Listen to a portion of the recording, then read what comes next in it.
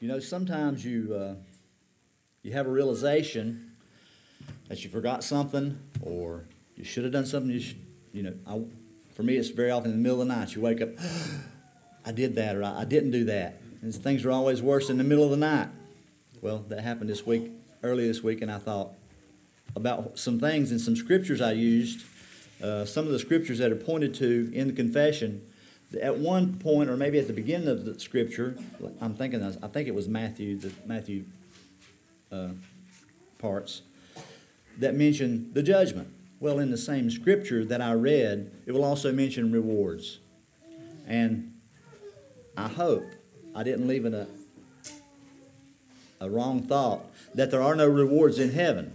I believe there are rewards in heaven. I don't think that's what the confession is addressing in these scriptures. It's talking about the judgment of God. If I made you think that, I'm sorry. I don't have a good commentary. I don't have a good way to speak to that. People will say, well, you're saved by grace. We're all saved by the same grace. None of us are saved by works. We're all saved the same way. Tell me about rewards in heaven. How's that go? Well, our rewards are based on our works, and that's all I can tell you. I hadn't studied it very much. I don't have good answers for that. I think it's a good point for discussion for our congregation, but I didn't want you to think that there are no rewards in heaven. There are rewards in heaven. I believe Scripture teaches that. The confession, the parts that we're going over, are talking about the fact of judgment, whether you're going to heaven, whether you're going to hell, I think. So, I'd like to begin, and like we've done the first night, read the whole three paragraphs. And then I'll do a little recap, and we'll look at specifically, again,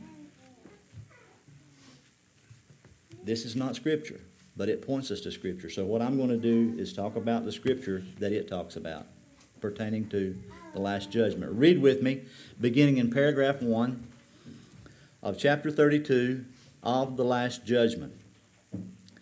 God hath appointed a day wherein he will judge the world in righteousness by Jesus Christ, to whom all power and judgment is given of the Father, in which day not only the apostate angels shall be judged, but likewise all persons that have lived upon the earth shall appear before the tribunal of Christ, to give an account of their thoughts, words, and deeds, and to receive according to what they have done in the body, whether good or evil. The end of God's appointing this day is for the manifestation of the glory of his grace in the eternal salvation of the elect, and of his justice in the eternal damnation of the reprobate who are wicked and disobedient. For then shall the righteous go into everlasting life and receive that fullness of joy and glory with everlasting rewards in the presence of the Lord. But the wicked, who know not God and obey not the gospel of Jesus Christ, shall be cast aside into everlasting torments and be punished with everlasting destruction from the presence of the Lord and from the glory of his power. And then the third paragraph that we'll look at tonight.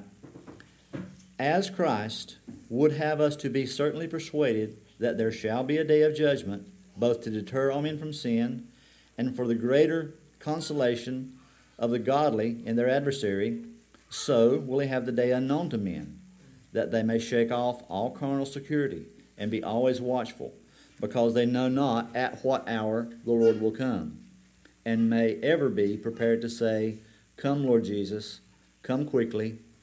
Amen. In summary of the chapters, paragraph 1, we learned that God has appointed a day. Our righteous judge on that day will be Christ himself.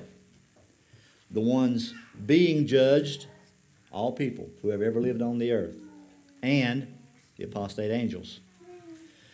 Our spiritual state will be revealed by reviewing our deeds. In the second paragraph, God's purpose for this day was, number 1, to show his glory. That comes in 2 ways. In his mercy of saving the elect, and in his justice of the damnation of sinners. On this day, God will bring believers to himself, and he will banish unbelievers to hell, away from him, away from his presence. So let's look at the third paragraph. It points out, since Scripture teaches that the day of judgment is certain, how should we respond? This is the question that comes up. The Scripture that is given for this is 2 Corinthians chapter 5, verse 10. If you will, please turn there. We'll probably turn to all these Scriptures.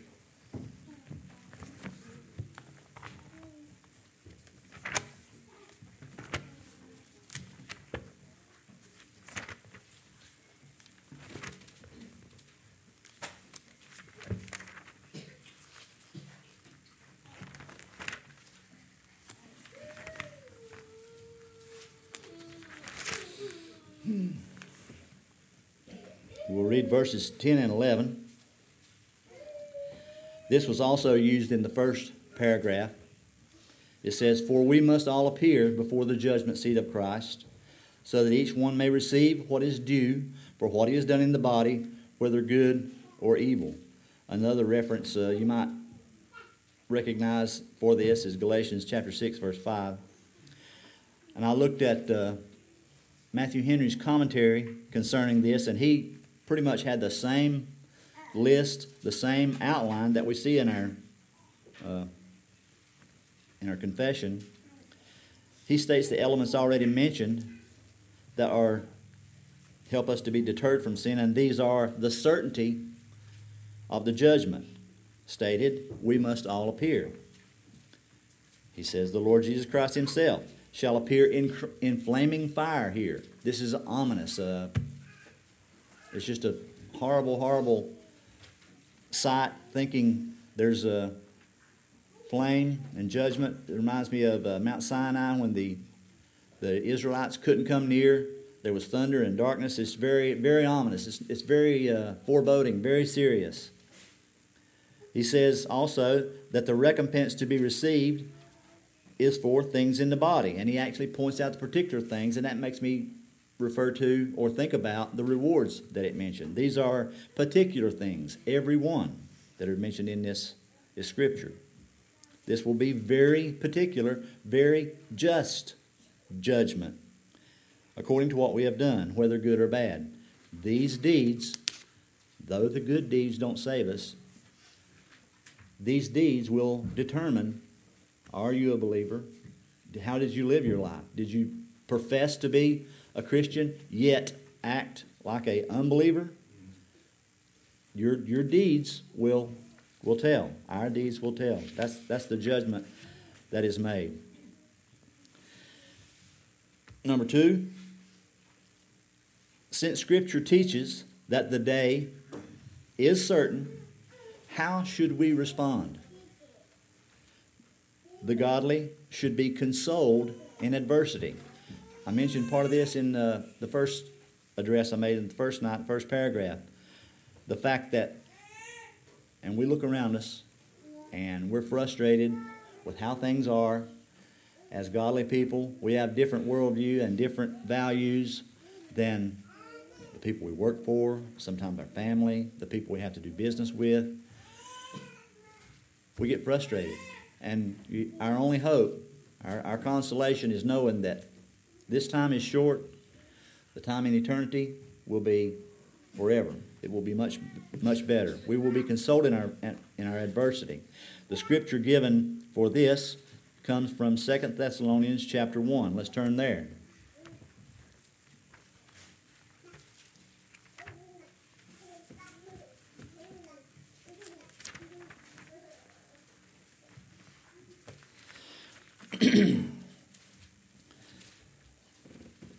We'll read verses 5 through 7. This is evidence of the righteous judgment of God, that you may be considered worthy of the kingdom of God, for which you are also suffering, since indeed God considers it just to repay with affliction those who afflict you, and to grant relief to you who are afflicted, as well as to us, when the Lord Jesus is revealed from heaven with his mighty angels, and the next verse says, in flaming fire. I noticed that practically every time we see this mention made, especially in the New Testament, of God's judgment, or this day especially, that it says, this judgment will be righteous. And I can't stress that enough. This will be right. The judge won't be bribed. The judge won't have a favorite except his son. The judge will be right. There is no preference given. He says in this passage that you are counted worthy or considered worthy. Their persecution should be taken as an assurance of their sonship. Jesus said, my kingdom is not of this world. We see that in John 18. There's a stark contrast, a stark difference, like I just mentioned, in the way we deal, in the way we speak, in the way that we expect of the people around us, the people of the earth, the people who don't have the Holy Spirit, the people who God has not pulled out and shown his word. They don't have that. They are of this world. Jesus also said, if they persecuted me, they would surely persecute you. He's talking about his followers. We see that in John chapter 15. So, to the believing, the persecution is a badge of honor. Don't let people who are whiny and are trying to call attention to themselves, who you know are not godly, you know are not saved, they get themselves into trouble. The Bible addresses that. They pretty much ask for trouble. They get into situations where they're going to be persecuted, and then they say, oh, Lord, I'm persecuted because I'm godly. The Bible addresses that. That's not the case at all.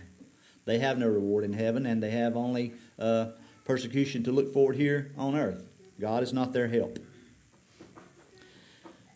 It says in verse 6 that their persecutors will be punished. And it says their affliction in this passage, their affliction will be relieved by heavenly rest. And in Romans 8, verse 18, Paul states, for I consider that the suffering of this present time are not worthy comparing with the glory that is to be revealed to us. Paul knew the comparison between this world and between the next world. He lived under the direction of the Holy Spirit, and he could say, he could write these words out of experience. There's nothing to compare here with the world to come. The next passage of Scripture, it was I in the confession, comes from Mark chapter 13. We ask the question, since Scripture teaches that Judgment Day is certain, how are we to respond? The confession says we should shake off all carnal security. Turn to Mark chapter 13.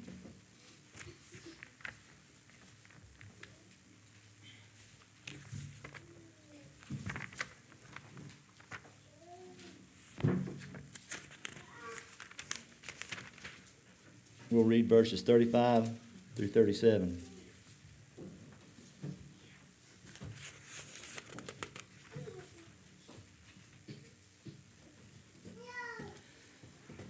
This is an admonition to stay awake. It says, therefore, stay awake. All these scriptures almost explicitly, it's very pointing at the day of judgment, Christ's return. Therefore, stay awake, for you do not know when the master of the house will come, in the evening, or at midnight, or when the rooster crows, or in the morning, lest he come suddenly and find you asleep. And what I say to you, I say to all, stay awake. He goes through each watch of the night here. They had watches in the night. They divided the night into different quadrants. And he said, you don't know when this will be. And he used the night to, I believe, to be kind of a concealer We can't see things coming in the night. He said this explicitly. It's not been revealed. Men would. It's our condition. It's our propensity. If we feel unthreatened, or if we feel like things are good, we are at ease, and we're not about our wits. We're not about our jobs. We don't pay attention. I've often said that we don't actually grow very much in good times.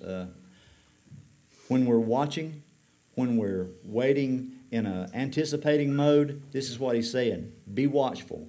Be ready. Be ready. In the example given in this scripture, he says that the master will certainly come. It's just like in our confession points out, in the first scripture we read, this day is appointed. He is coming. He will come. He won't leave his possession, his inheritance, his bride forever. The sheep the Father has given him, that we see in John chapter 10, he won't forsake this possession. He won't forsake these things. He won't leave them forever. The people that God has given him, that he mentioned in John chapter 17, this is his. We're very selfish with our possessions, be it a tool, be it a spouse, be it a kid, a car, whatever, our clothing. Our humanness is selfish. His is righteous selfishness. He bought us. We're his. Pointed out in eternity past. He won't leave. He won't leave us forever. And number two, he will return as master. He has tremendous, all authority. He has, just like I pointed out, all these possessions, the church, these elect, they're his. He has the right to expect what he has bought. Those left to their duties will give an account. As master, he has the authority to expect that. Give an answer. Give an account of what you've done. Some as administrators, we see that in Matthew 24, and some as laborers, seen here in Mark 13. We all have a job to do, just like I told about the people in the church. We should do our duties. We should stay ready. We should stay watching. That's what he's saying here in Mark chapter 13. He says also, always be watchful, because we don't know when the Lord will come. The scripture given for this, marked J, is Luke chapter 12. Let's turn there. We're moving pretty quick.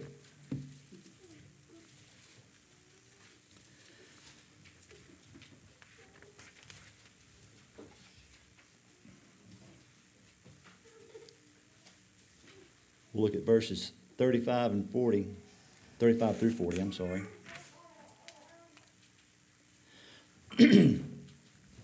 This scripture says, stay dressed for action and keep your lamps burning, and be like men who are waiting for their master to come home from the wedding feast, so that they may open the door to him at once when he comes and knocks. Blessed are those servants whom the master finds awake when he comes. Truly, I say to you, he will dress himself for service and have them recline at table, and he will come and serve them. If he comes in the second watch or in the third and finds them awake, blessed are those servants.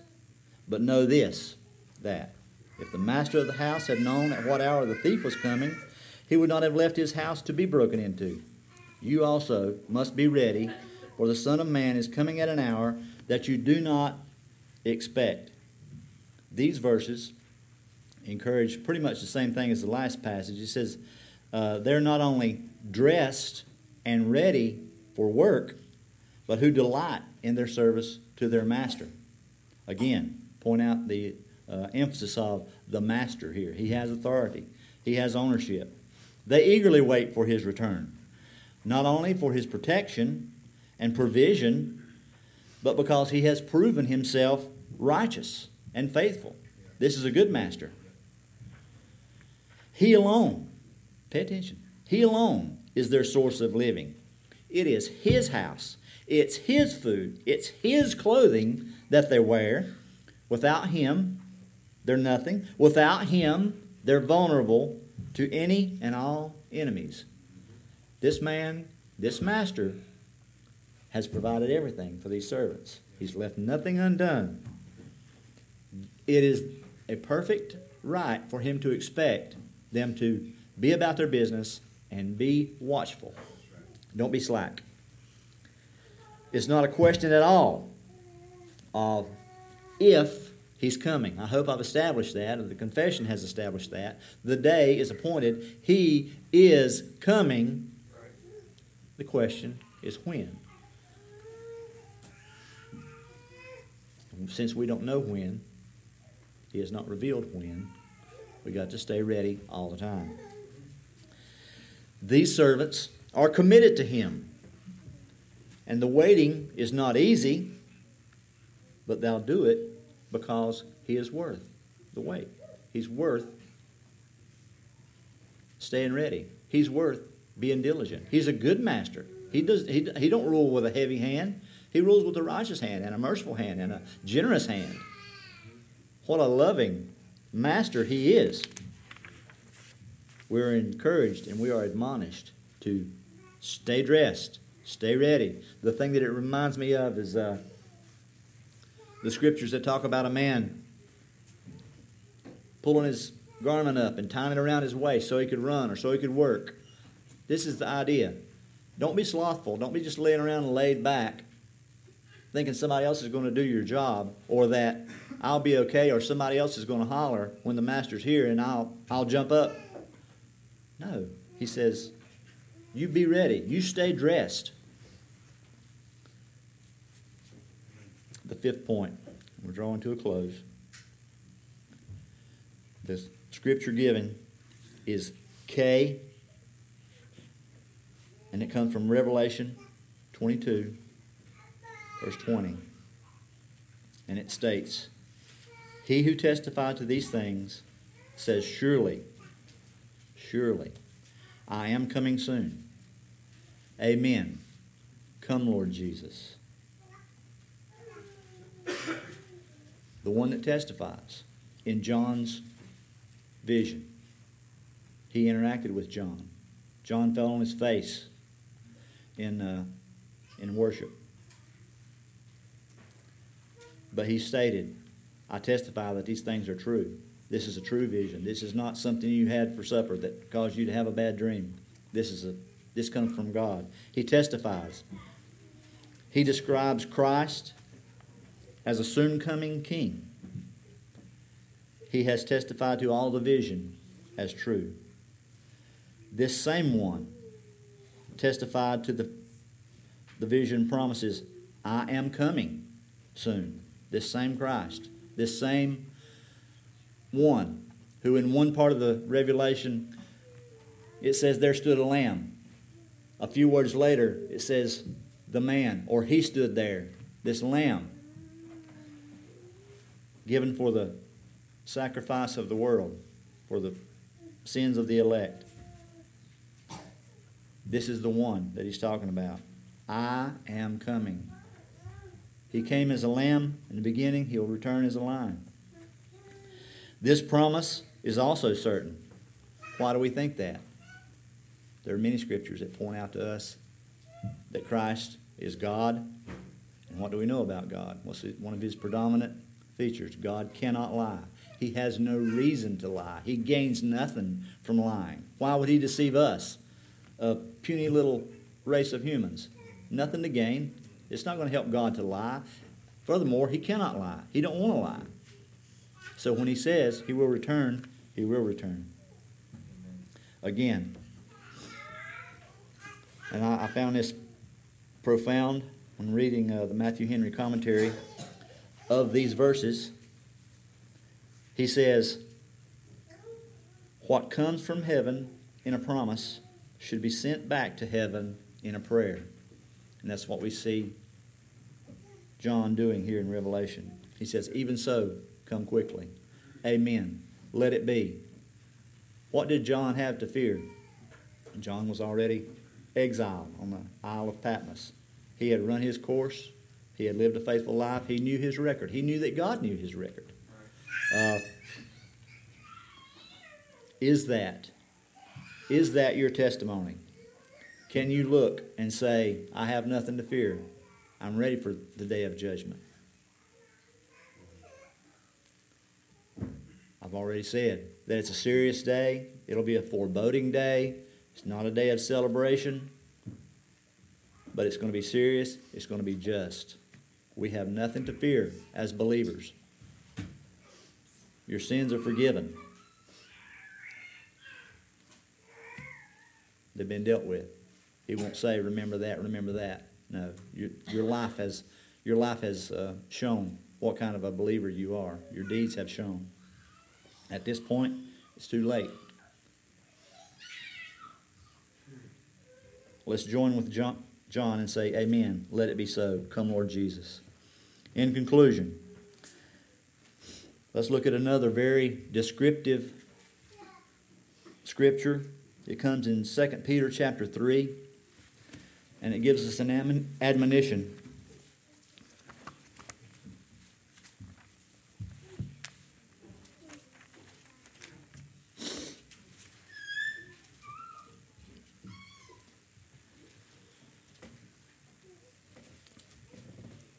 Second Peter chapter 3, we'll begin in verse 8 and read through verse 15.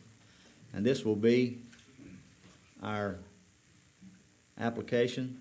This will be our encouragement as to how to live, as to how to get ready, how to stay dressed for action. Read with me. Do not overlook this one fact, beloved, that with the Lord 1 day is as 1,000 years, and 1,000 years as 1 day. The Lord is not slow to fulfill his promise, as some count slowness, but is patient toward you, not wishing that any should perish, but that all should reach repentance. And here's the description. But the day of the Lord will come like a thief, and then the heavens will pass away with a roar, and the heavenly bodies will be burned up and dissolved, and the earth and the works that are done on it will be exposed. Since all these things are thus to be dissolved, what sort of people ought you to be in lives of holiness and godliness, waiting for and hastening the coming of the day of God? That's the same as saying, amen, come quickly. Because of which the heavens will be set on fire and dissolved, and the heavenly bodies will melt as they burn. But, according to his promise, we are waiting for new heavens and a new earth in which righteousness dwells. Therefore, beloved, since you are waiting for these, be diligent to be found by him, without spot or blemish, and at peace. And count the patience of our Lord as salvation, just as our beloved brother Paul also wrote to you concerning the wisdom given to him. He asked a rhetorical question. He said, what sort of people ought you to be in lives of holiness and godliness? Very pointed, very solemn, soul-searching question. We should question our motives. We should question our actions. We should plan ahead.